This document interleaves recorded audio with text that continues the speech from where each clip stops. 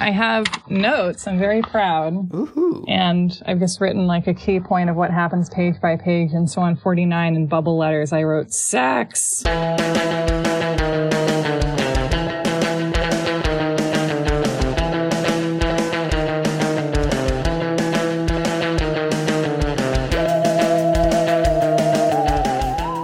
Welcome to You're Wrong About, the podcast that puts history on Primetime Live, but doesn't ask it softball questions. Ooh. Hey. That's beautiful. Thank you. I'm Sarah Marshall. I'm working on a book about the Satanic Panic. I am Michael Hobbs. I'm a reporter for the Huffington Post. We have a Patreon at patreon.com/you'rewrongabout. If you want to support us, you can get one bonus episode a month. Recently, we have talked about The Crown. Mm-hmm. Or you can just listen to the free ones, because we do a lot of those too. And today, we're talking about Paula, right? Yes. Okay, I'm so traumatized from all the times that you've switched this up on me. I know. that I never know what to expect now. It's been hard. So we just did a Paula episode as our last episode of 2020, and now we're doing one for our first episode of 2021. Mm-hmm. Yeah, tell us, what did we just experience with Paula in the last episode we did, and where are we picking up this whole O.J. Simpson story? I am fucking fresh, because we just talked about this last week. I am ready. I love it when you're excited to be pop quiz. So last week, we went on a little break with Paula. We went to Memphis and we went to Florida. She is estranged from OJ right now because he sent her away before going on the Bronco chase. But then he called a mulligan and just sort of got back together with her without really sort of proposing that as an idea. He just assumed that she was into it. And she sort of allows him to tractor beam her back into this relationship.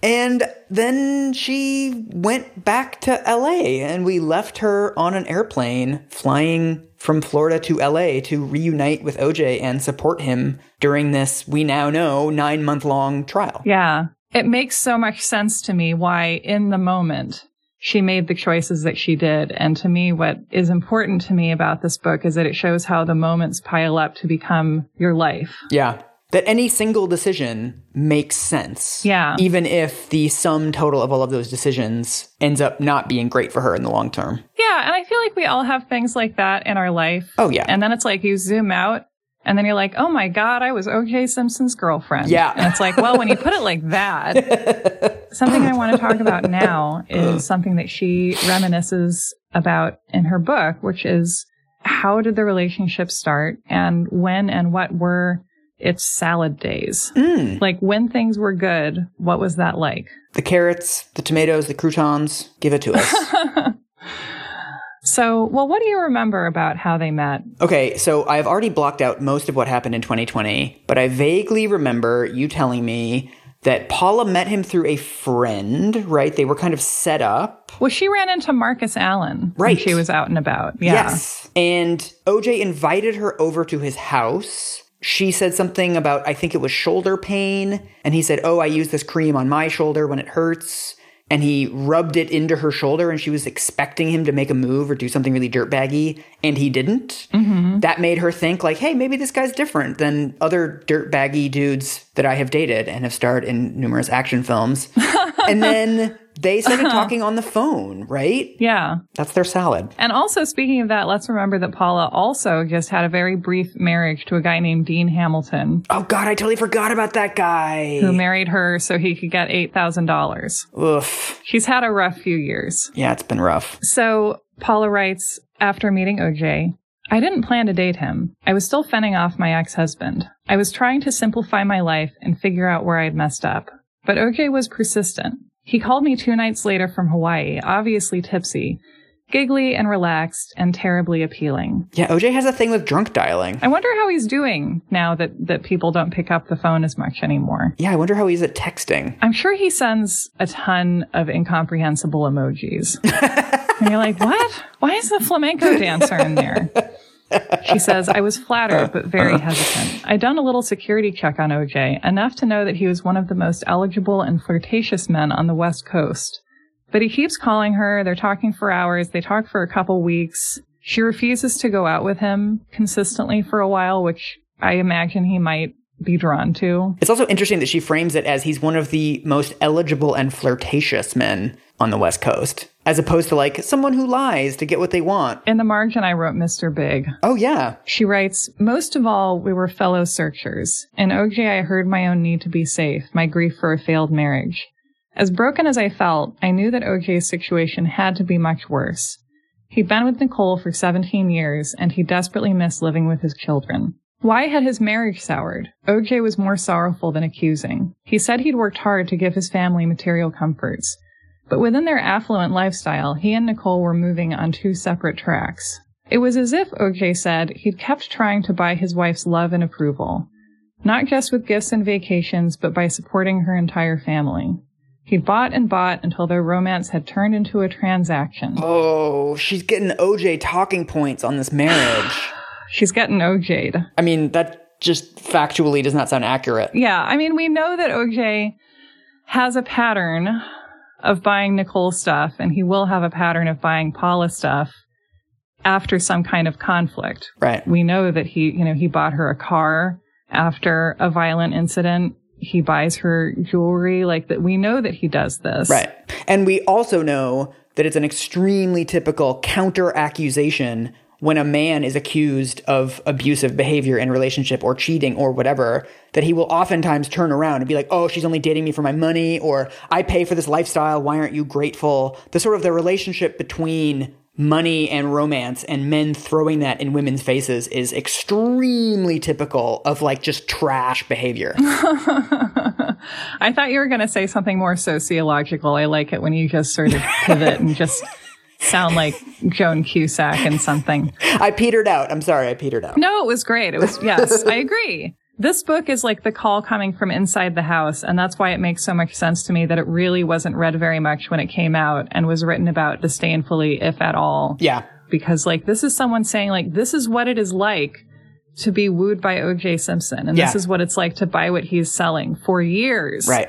And everyone in the media, throughout this trial, if they're bothering to wonder about Nicole and about the marriage, it often comes back to the sense of, like, how could it be? Like, what could happen inside of that relationship? I guess we'll never know. And it's like, yes, we know. Like, we don't know exactly what was inside his relationship with Nicole, but we know a fair amount about it. And we also have this other person who can tell us what it's like to be in the state of first being intensely wooed by this person and then being strung along trying to get back to that initial rosy sense of love that you had and that you feel like you're not getting because of something that you did wrong. Right. It's also very interesting how little she seems to be editing her recollections. Yeah. She sort of just unabashedly puts herself into the mental space that she was in at the courtship of this relationship. Like, she's putting all the red flags in there. It's like when people fall for pedigree cat scams online, which seems to be a weirdly common thing. They'll be like, I should have known, like, they asked me to Venmo $900 and in retrospect, like, it was really stupid of me.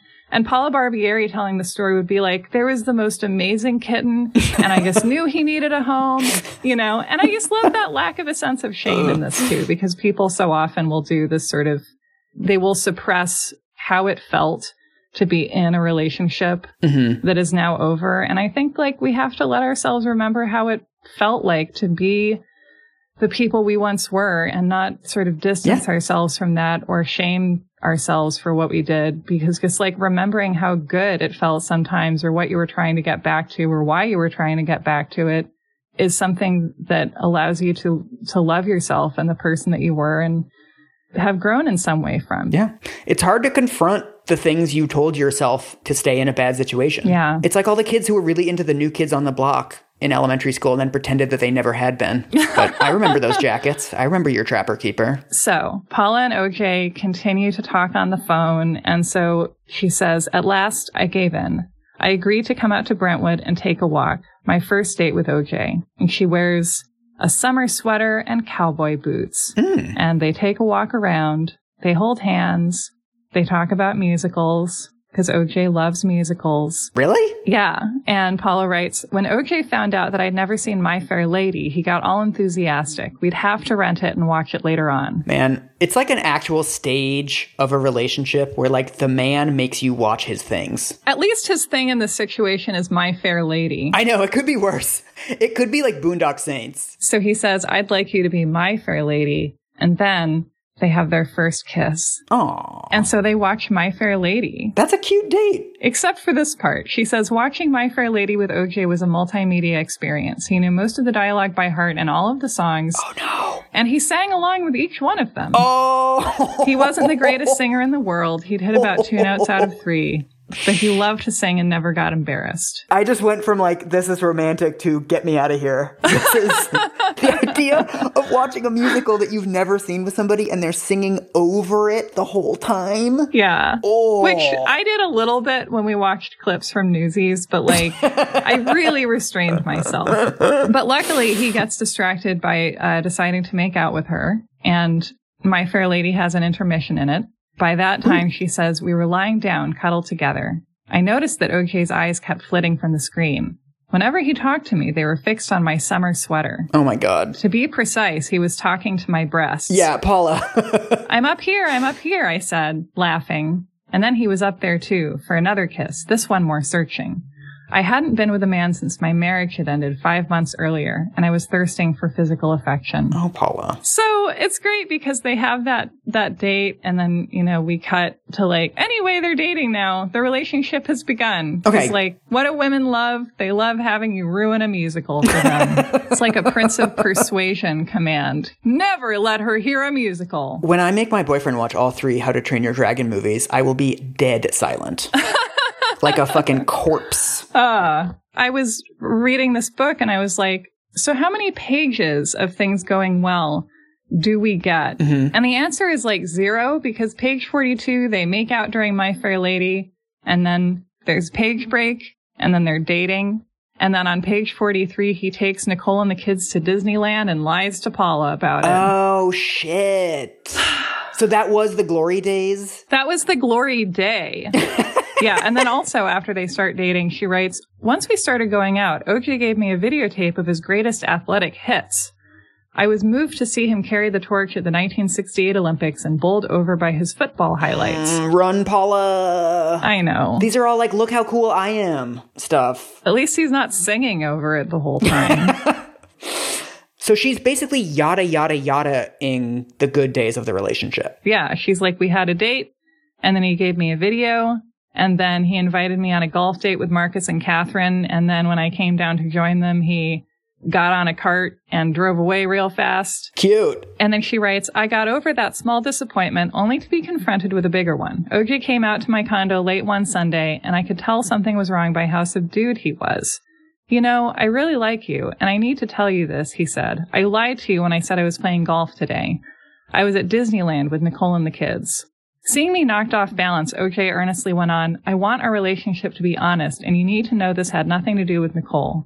It was just a day for the children. I keep thinking about my friend who went on a date with somebody on like a Wednesday, and then I remember the next day, I was like, hey, how'd the date go? And they were like, you know, we had some tense moments and like we got in a bit of a fight over dinner, but you know, we're going to try to work through it and really try to make this work. Oh my God. I understand why Paula didn't walk away, but it's such a red flag when you're already having this much plot this early in a relationship. Like, it should be really boring at this point. Like, we both really like each other and we get along great. Yeah. There shouldn't be plot for like 3 weeks. Yeah, exactly. Something that I'm thinking as I'm reading this page is that like, I can say all this and I can know all of this consciously, but also in my heart, I feel like clicking and having like energy with someone and feeling truly desired by someone feels rare to me. Oh, totally. Yeah. And I can say all this and do this episode, and then I might like go ahead and later this year meet someone totally unsuitable who like sucks, but who I click with and feel happy with sometimes. And like my brain will know one thing and my click parts will know other stuff. Yeah. And I know in my brain and in like some parts of my body that like that isn't rare. Like clicking seems rare, I think, as a function of insecurity and loneliness and like not meeting enough people or the right people, or just it doesn't have to be. Like there's so many people for all of us to feel that way about. I should also be transparent about the fact that I have never taken this advice. Yeah. I have never successfully like clocked someone as being like, this is going to be difficult. I don't think this is going to work out for us. Like I have done exactly what Paula is doing, like fallen into this abyss of another broken person so many times. Yeah. I mean, I've walked away from potential relationships, but with people who like I didn't like. Yes. If I like someone and I think they're going to be a nightmare, then like I don't care. I know. Yeah, she talks about how he smells. He smells like vanilla and citrus, which again, it's like, no one smells like vanilla. Everyone just smells like nothing or sweat. And so when someone smells like something to you, it's like you're smelling your connection. You're smelling, you know, the magic juice flowing between you. Does she ever talk about him asking her anything about her career, her upbringing, her anything? You know, I feel like she says that he does that, but I can't think of a moment in dialogue when that happens. It just seems like she's not necessarily monitoring the extent to which he's not like investing in her all that much. Like, what are her movies? What does she sing along to? Mm-hmm. Well, and I think that like they share things that they like, and she mentions that like there are musicians that they both like, and there's movies they both enjoy. So I think it's like she can enjoy the stuff that she enjoys with him if he himself already likes it. Did I tell you I once broke up with somebody and they were like, no, we have such a connection. It's so good. And then I was like, what do I do for a living? What do I do? He's like, you work in human rights. I was like, no, I do a very specific thing in human rights that is not that fucking hard to remember. If you don't know what it is, sorry. Oh my God. I know. And this is like, I feel like there are people who will say to you, like, we have such a connection. And it's like, you feel that we have a connection because I listen to you. Yeah. But in fact, you could be talking to like a chat bot or a hole in a tree. Right. So OJ and Paula still haven't had sex. And he invites her down for a weekend in his house in Laguna and says that Marcus and Catherine will be there because he seems to be using them as foils a lot, at least when he dates Paula. And then Paula figures out as they're on the way there that actually Marcus and Catherine won't be there. Oh. And she says his game was up. Well, I knew you wouldn't go unless I told you they'd be there, he said, trying to sound apologetic, but knowing I wasn't really angry. In truth, I appreciated OJ's craftiness. Oh my God. So it's basically like, in my defense, I was lying for personal gain. Yes. He's like, well, you know, yeah, I lied to you, but I needed to get something I wanted from you. And I knew that you wouldn't give it to me without false pretenses. So whose fault is it really, Paula? So she writes, some girls get excited by flowers or candy, others by champagne or soft jazz. But for me, one aphrodisiac beat all the rest. Intimate conversation. No man had ever talked to me like OJ. That night, he was on his best form.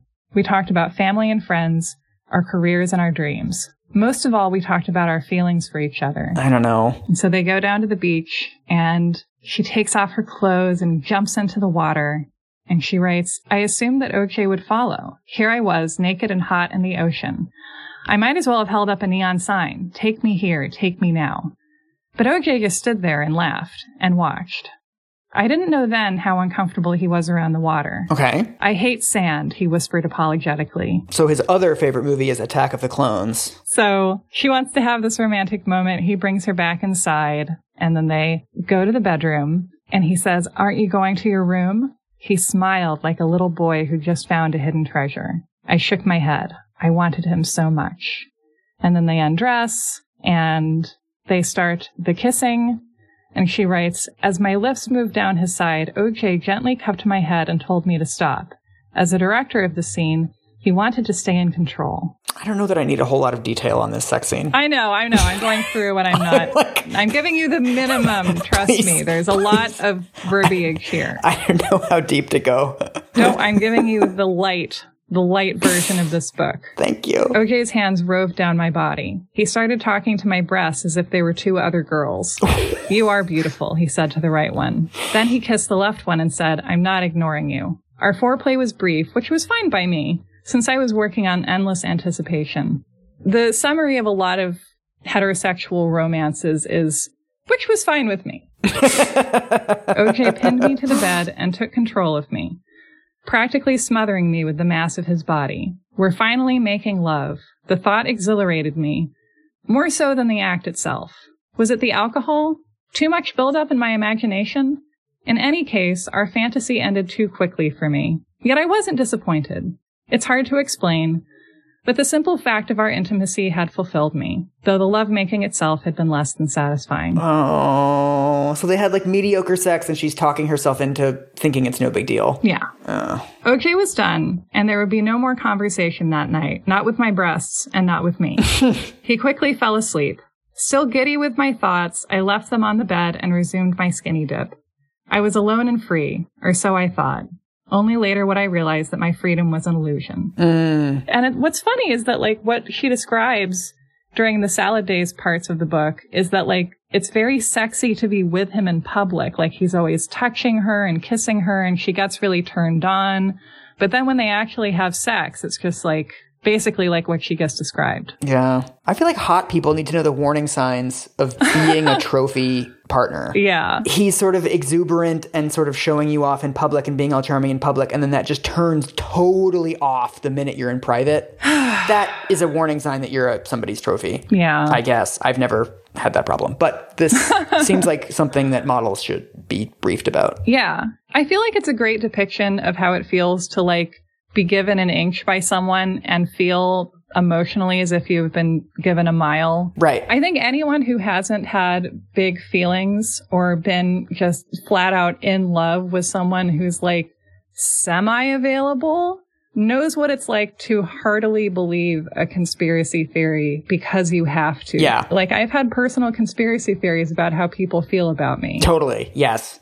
It's also an interesting inversion because she's seeing the way that he treats her in public when he's performing for other people as real. Like, that's the real him. That's our real relationship. The whole idea of sort of who somebody really is silly, right? Like, we're all ourselves all the time.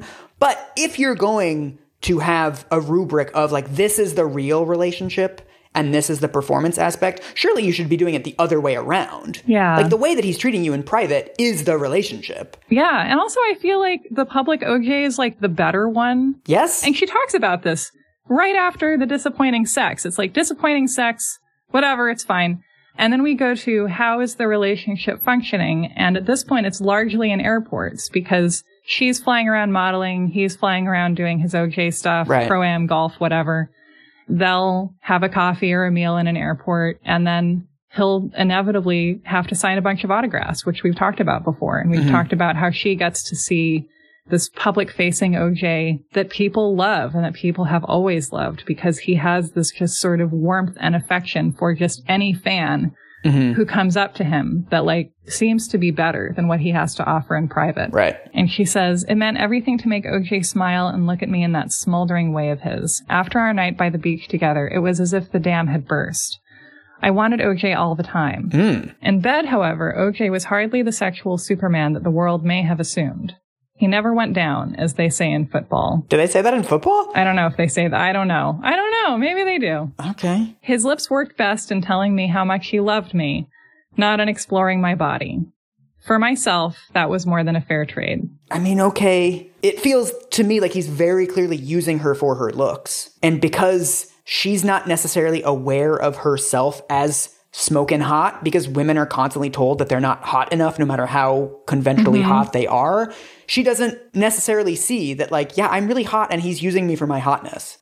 You're just really fucking hot, Paula, and he likes being seen in public with you, and he thinks you're hot and, like, likes talking to your breasts and touching you and stuff, but he doesn't actually, like you that much. Yeah. But you can't admit that to yourself because that would require you to admit that you're hot and actually believe that, which I don't think any woman especially really does. That's a really good point, actually. Wow. Yeah, because then it's like, it's easier to say, we just have this amazing connection. Because if you think you have this amazing connection with someone and that's the basis of the relationship, you don't have to acknowledge that you provide objective value to them. Right. Wow. Okay, this is kind of a breakthrough. Nice. Paula, if you're listening. Paula, if you're listening, we love you so much. I know, Paula, we don't blame you for anything. It's fine. It happens. Okay, we paused right before a couple of really ridiculous quotes, so I hope you're ready. Gimme. So this is July 1992. They've only been seeing each other for a couple of months at this point. She says, he always wanted to be on top, not just to control the situation, but to keep my appetite in check and preserve his strength for the next morning's golf game. He loved my long legs. God. They just go on forever, don't they? He'd say as he caressed them up and down. He'd brag about my body to our friends. She may not look it, but she has really nice breasts. She may not look it. She's a model. I don't even know what that means. I don't know what that means. It's like kind of a neg. Of course it's, yeah. Oh yeah, it's a huge neg. It's like she's secretly, like she low key has really nice breasts. Like, breasts are visible. He's not talking about her kidneys or something. But she says, OJ made me feel like he needed me. He made me feel like the center of his universe. As I listened to him, I believed. And then he has a big 45th birthday party in July at Rockingham, and they have this big toast, and he gets her up there and he says, to the girl who has changed my life. Then they have this big public kiss. And 5 minutes later, he kisses someone else. Oh, God. Who does he kiss? A petite blonde who'd arrived with an NBC executive. Not great. Oh. Paula writes, OJ flirted every day of his life. A look here, a smile there. Mostly I ignored it because I knew it wasn't serious, just a game some men play. But that kiss was disrespectful. Yes. And I asked some friends to drive me home. Look, I'm really sorry. I was an idiot, OJ said when he rang me the next morning. I had too much to drink. It wasn't like it seemed. Oh, my God. And she says, you can't blame it on the alcohol. And he says, you have to forgive me. Which is like, I don't have to do anything. Yeah. I mean, she doesn't say that, but that's what you could say. Yeah. And he begs her to let him take her somewhere to talk. And guess where he takes her? McMenamins.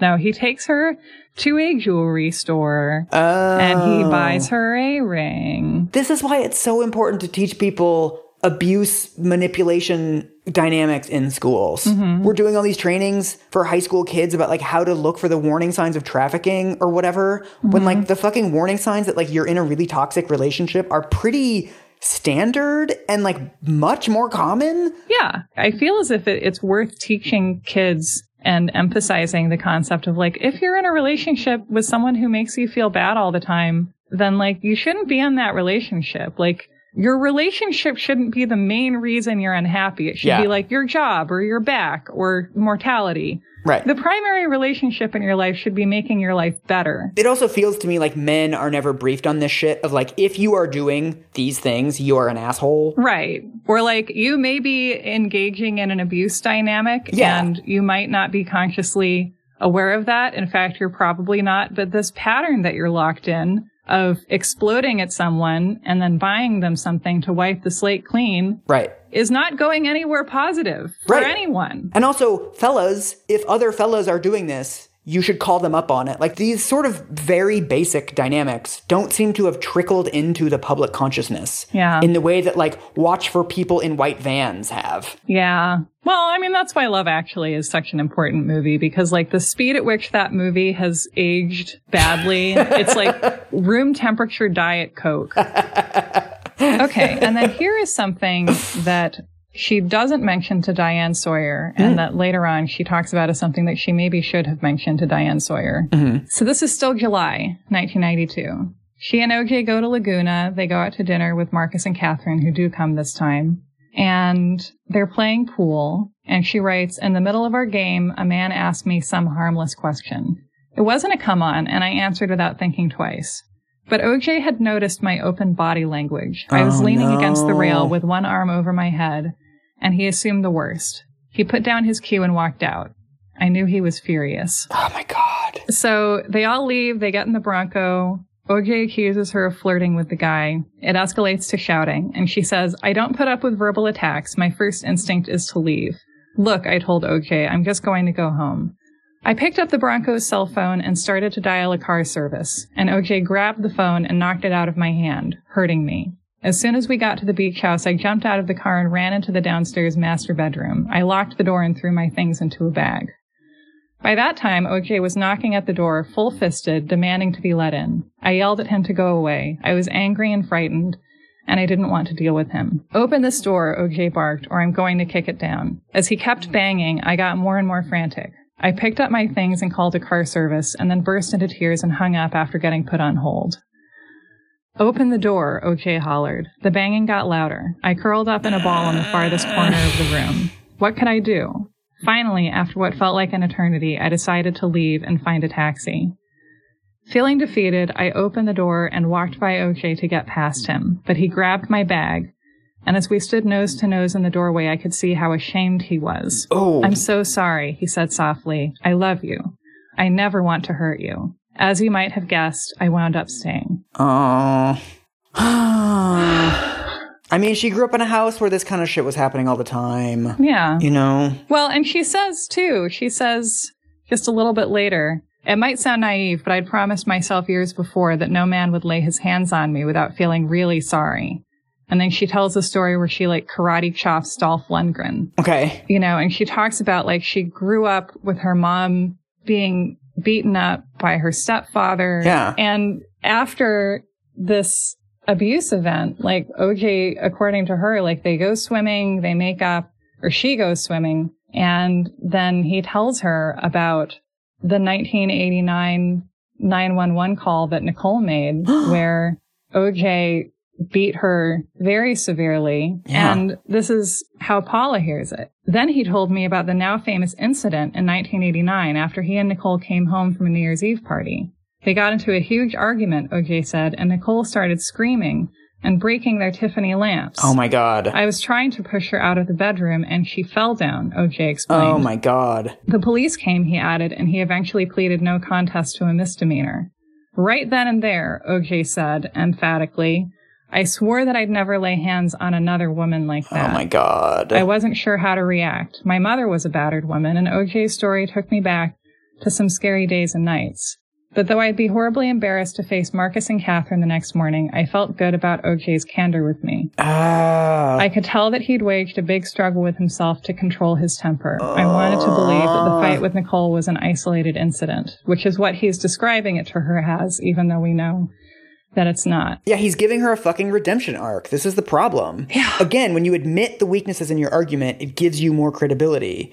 So he's basically planting seeds that in case she hears something about him being abusive toward Nicole, or in case he blows up in anger at her, it's oh, I know that I've done that in the past. I'm admitting to it fully. I'm giving you the full story, the harsh truth, but I've reformed. When in fact, he's not fucking telling her the truth about what happened. It was much more severe than that. And it wasn't just oh, she started throwing lamps and then I maybe overreacted. Fuck no. Tiffany lamps. It's a thing where your parents catch you sneaking out past curfew and you admit to what they already know. Yeah. It's being wow. I can't believe the only time I have ever smoked weed in my room, you caught me doing it.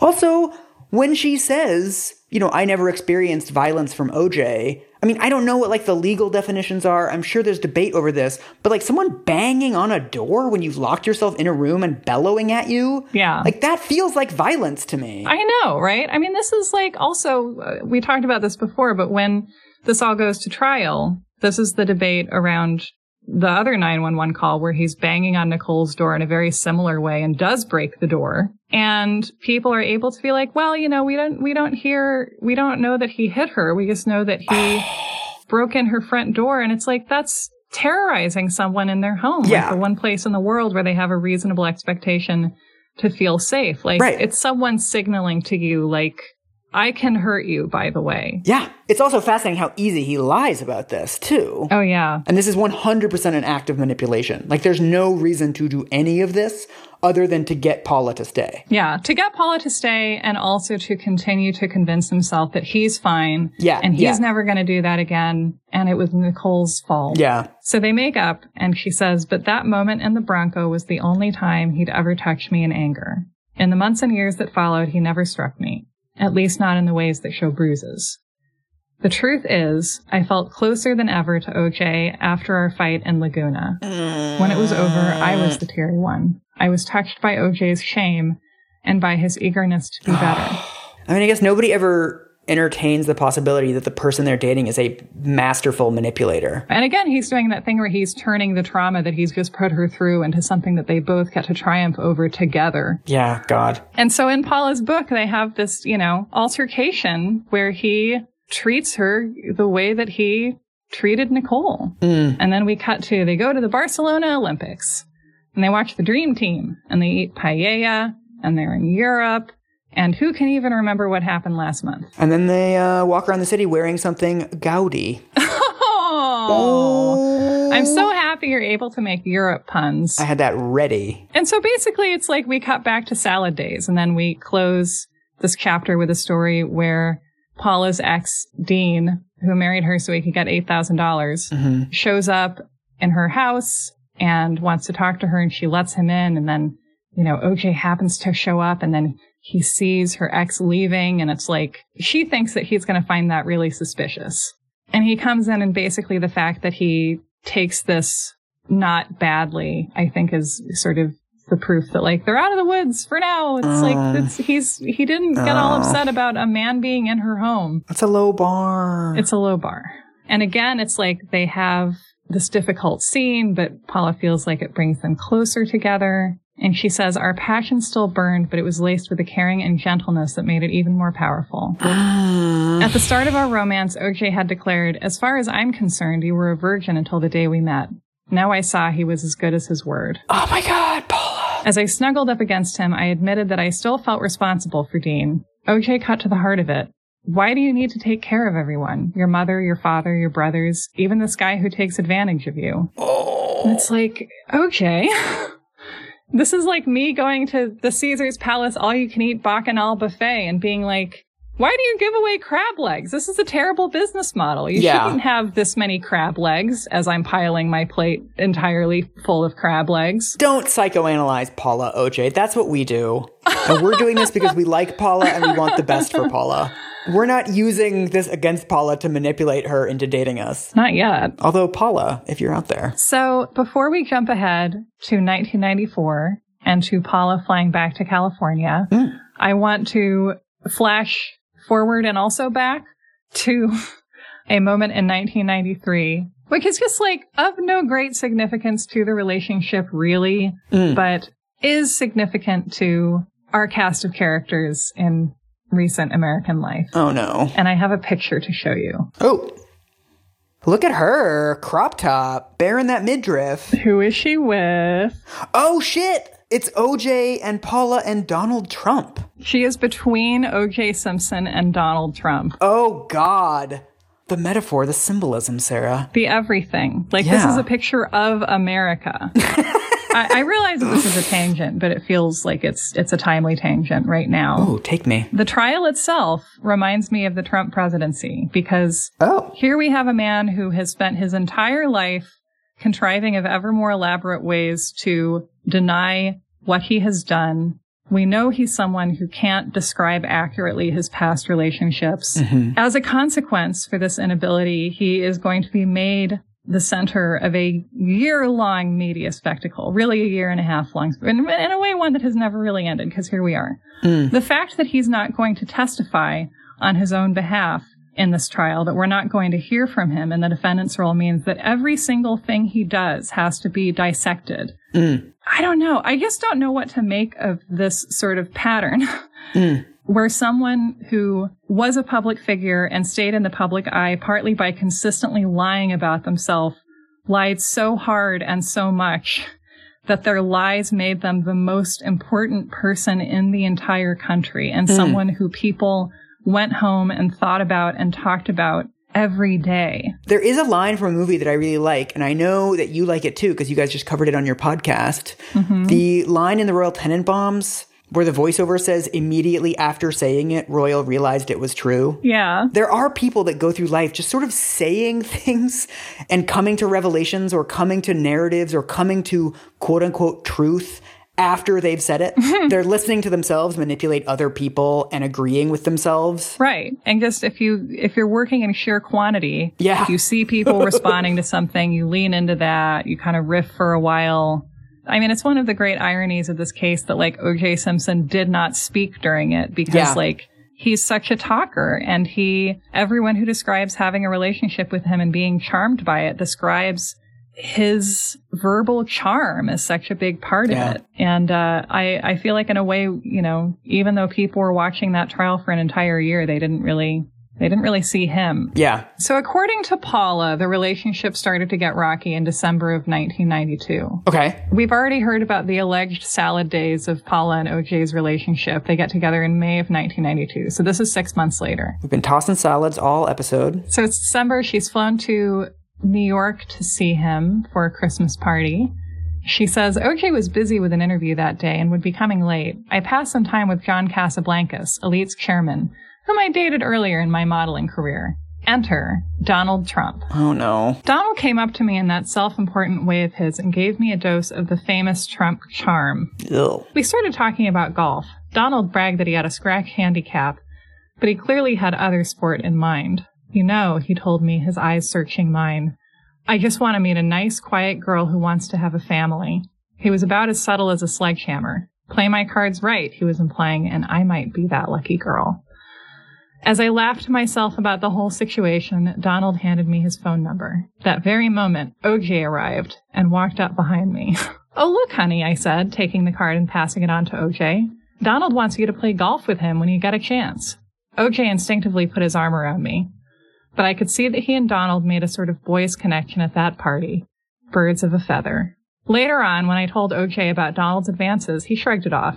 That's normal, he said.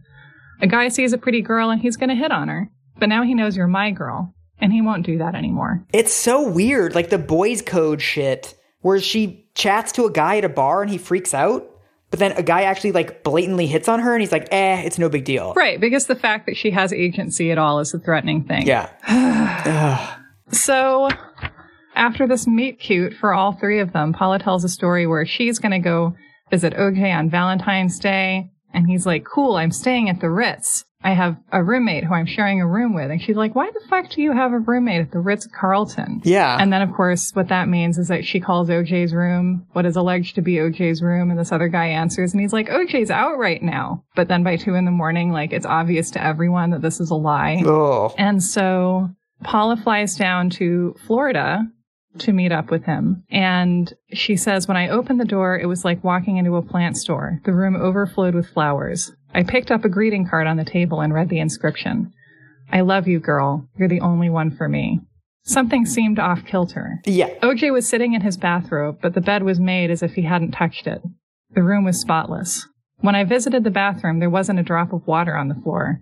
The shower hadn't been used. Oh, my God. So she calls her friend Kim, who lives in Miami. She's like, hi, Kim, we're in town. And Kim's like, I know you're in town. I saw OJ at Sinatra's bar a couple days ago. And so she's like, hey, OJ, Kim says she saw you here a couple nights ago, even though you say you just got to town today. And he's like, that's bullshit. Who do you believe, her or me? Bold strategy. This continues. This escalates into a fight.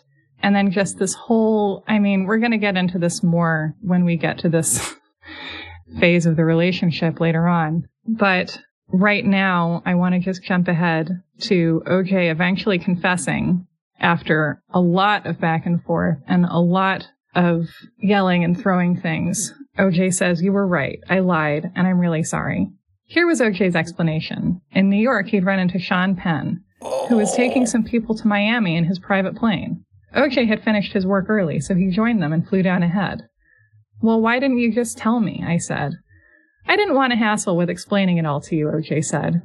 That made no sense. Yeah, it's like an 8-word explanation. Well, and it's funny, too. It's not funny. It's tragic. But, that's a very, there's a lot of domestic abuse in Sean Penn's story, too. It's just, and you just are like, are there non-garbage men around Paula at all? Or is she just surrounded by, megalomaniac rich people and celebrities? This episode is such a sewer tour of 90s men.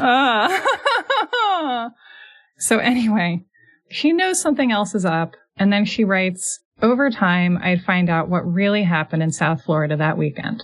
Donald Trump hadn't planned a party in Palm Springs, as OJ had told me.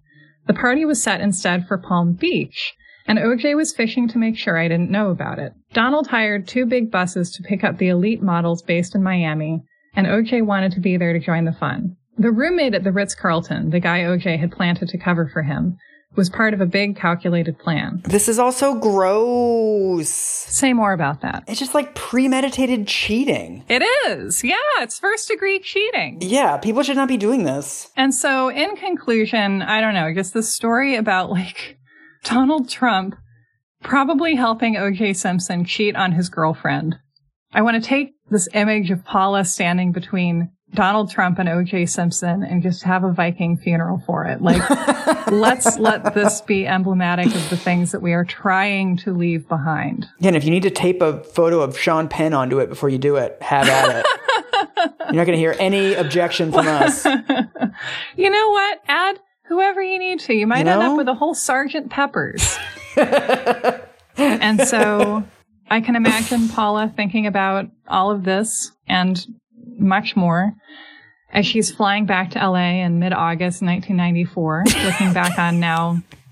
Do you like my smooth transition, Are Mike? you doing like a little doo-doo-doo-doo-doo-doo-doo? Like Let's do the Thelma and Louise ending. That was quite good, Sarah. That was very good. I was feeling like that until you started making fun of me. I'm sorry. That was very good. Continue. So Paula is flying back to LA, and after she gets to LA, she comes to visit her man. So in her book, she writes, "You couldn't miss OJ's new address. It was squat and beige and ugly, with a billboard of a sign in bright orange letters, Los Angeles County Sheriff, Men's Central Jail." She goes there with Kathy Randa, OJ's assistant, and Paula says there are 50 cameras mobbing them. This is mid-August, so we've gone ahead quite a ways in time. So at this point, it's like the O.J. Simpson saga, which won't go to trial until the following January, is basically already a major food group for media. And I think the question day by day is like, what little wrinkle, like, what's the story going to be today? Like, what's going to happen that's the newest little chapter in this Judge Parker of a story?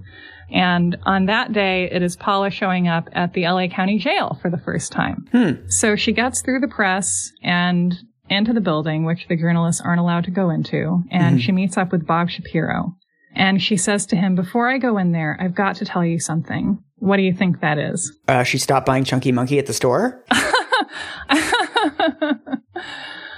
She says, "For weeks, my biggest fear had been that I'd wake up one morning to hear my Dear John message blasted over the airwaves. If OJ and I had broken up on the day of the murders, it meant he no longer had a woman in his life. And if that were the case, it could support the theory that he'd killed Nicole in a jealous rage. Really bad news for the defense. I'll put someone on it," Bob said. What? As it developed, neither Bob's detective nor the press ever turned up my message.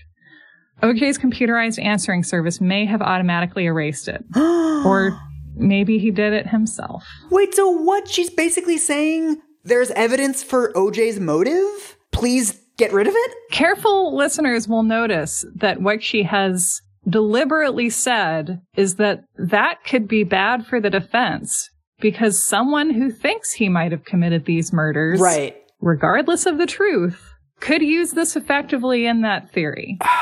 Paula's thinking like a lawyer. I mean, his girlfriend broke up with him and he got in a fight with Nicole the night that he killed her. Doesn't look great. Alternate titles for this book are It Doesn't Look Great and Nevertheless. So she talks to Bob about this. This is like the thing that's been gnawing at her. And then she goes through a metal detector. She says, OJ was seated in the farthest glass room. I put on my biggest grin and opened the glass door to the last cubicle. It was a tiny space with barely enough room for 3 chairs across. OJ and I were separated by a gray Formica counter and a 3-foot-high panel of glass on top of it. We weren't allowed to touch, but we were seeing each other's eyes and breathing the same stale air. For a starved and lonely person like me, that was a feast. OJ welcomed me with a self-conscious smile. Rubbing his face, he broke my heart as he said, "Look at me." Okay. "You look good," I said, almost too perkily. "I thought you were going to look a lot worse. I really did." "I look terrible," OJ said, "but you look great." We shed a lot of tears over the next 2 hours. OJ was putting up his best front, but his torment was never far beneath the surface. Behind his forced smile, he was a man who'd lost everything but his pain. "Why is God doing this to me?" OJ wailed. "I didn't do it. I never killed anyone. I can't understand why this is happening." Okay. And their visiting time ends and OJ asks her to leave because he doesn't want to see the guard put him back in handcuffs. And so then she goes back to Rockingham to stay in OJ's house. What do you make of her meeting with OJ? I almost don't make anything of it because I'm just like, of course it was like that. Of course you were excited to see him. It's been 2.5 months. Like, of course he was looking all pitiful. He was in jail. It's awful to see anyone who you love or have loving feelings for in jail. Mm-hmm. How could she leave now? Yeah. What really is so clear about Paula in this book and what makes their relationship make sense partly is something that went on for as long as it did, is that like she feels secure in the role of a caretaker and he wants someone to take care of him. Right. A lot of times that's what relationships are. You're just somebody's giving you an opportunity to act out a role that you feel comfortable playing. Yeah. There's also the thing of like, you can be in mediocre relationships for very long when just sort of the circumstances align. Oh, yeah. It's like, oh, yeah, your lease is ending, so like, I guess we should move in together. Or like, your mom just died, so like, we can't really break up. Yeah. And like, those circumstantial reasons can supply you with like years of staying in it. Yeah, I think sometimes mediocre relationships are the longest lived because an uneventful mediocre relationship, it can be something that takes up so little space in your life that that becomes a reason to keep it going. And I think he is sort of aware on some level of the mediocreness of this relationship or like the doomedness of this relationship in a way that she is not. Yeah, well, because he's done this so many times before. Yeah. Like, I'm sure that there have been many Paulas in his life and just, you know, people have different needs when they're in jail. Yes. Yes. So next week, we're going to talk about somebody named Shannon Faulkner. Mm-hmm. And then the O.J. Simpson story will continue. But Mike, who do you want to hear about, or what do you want to hear about? Do you have any big questions right now? I want to know what's going on with Marcia. I want to hear about the investigation. I have a spoiler for you, which is that Marcia is not going to make a ton of headway on her wall after this case comes into her life. Okay, that's unfortunate. Yeah, and I was looking at our previous episodes, and my intention was to kind of do a first season. I mean, my intention initially was just to be done with all of this in a few episodes, and then it just kept stretching out. And I was like, okay. Remember when you were like, I think we're going to do the OJ series in 3 episodes? Do you remember that conversation? Yeah. That's one of the funniest things I've ever said. And you had it all outlined? I did. I had an outline, Mike. I did. Yeah. And it was like the murders, the trial, the aftermath.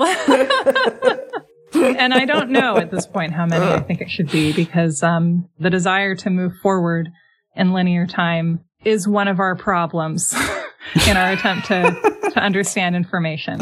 And maybe this has just been a joyless slog. No. I know that you've had at least some joy. I'm talking to listeners too. Yeah, and I'm sure a lot of listeners love this, and I'm sure a lot don't and are like, please get to the goddamn trial. To people who feel that way, I respect you. And I appreciate the validity of that desire, and no.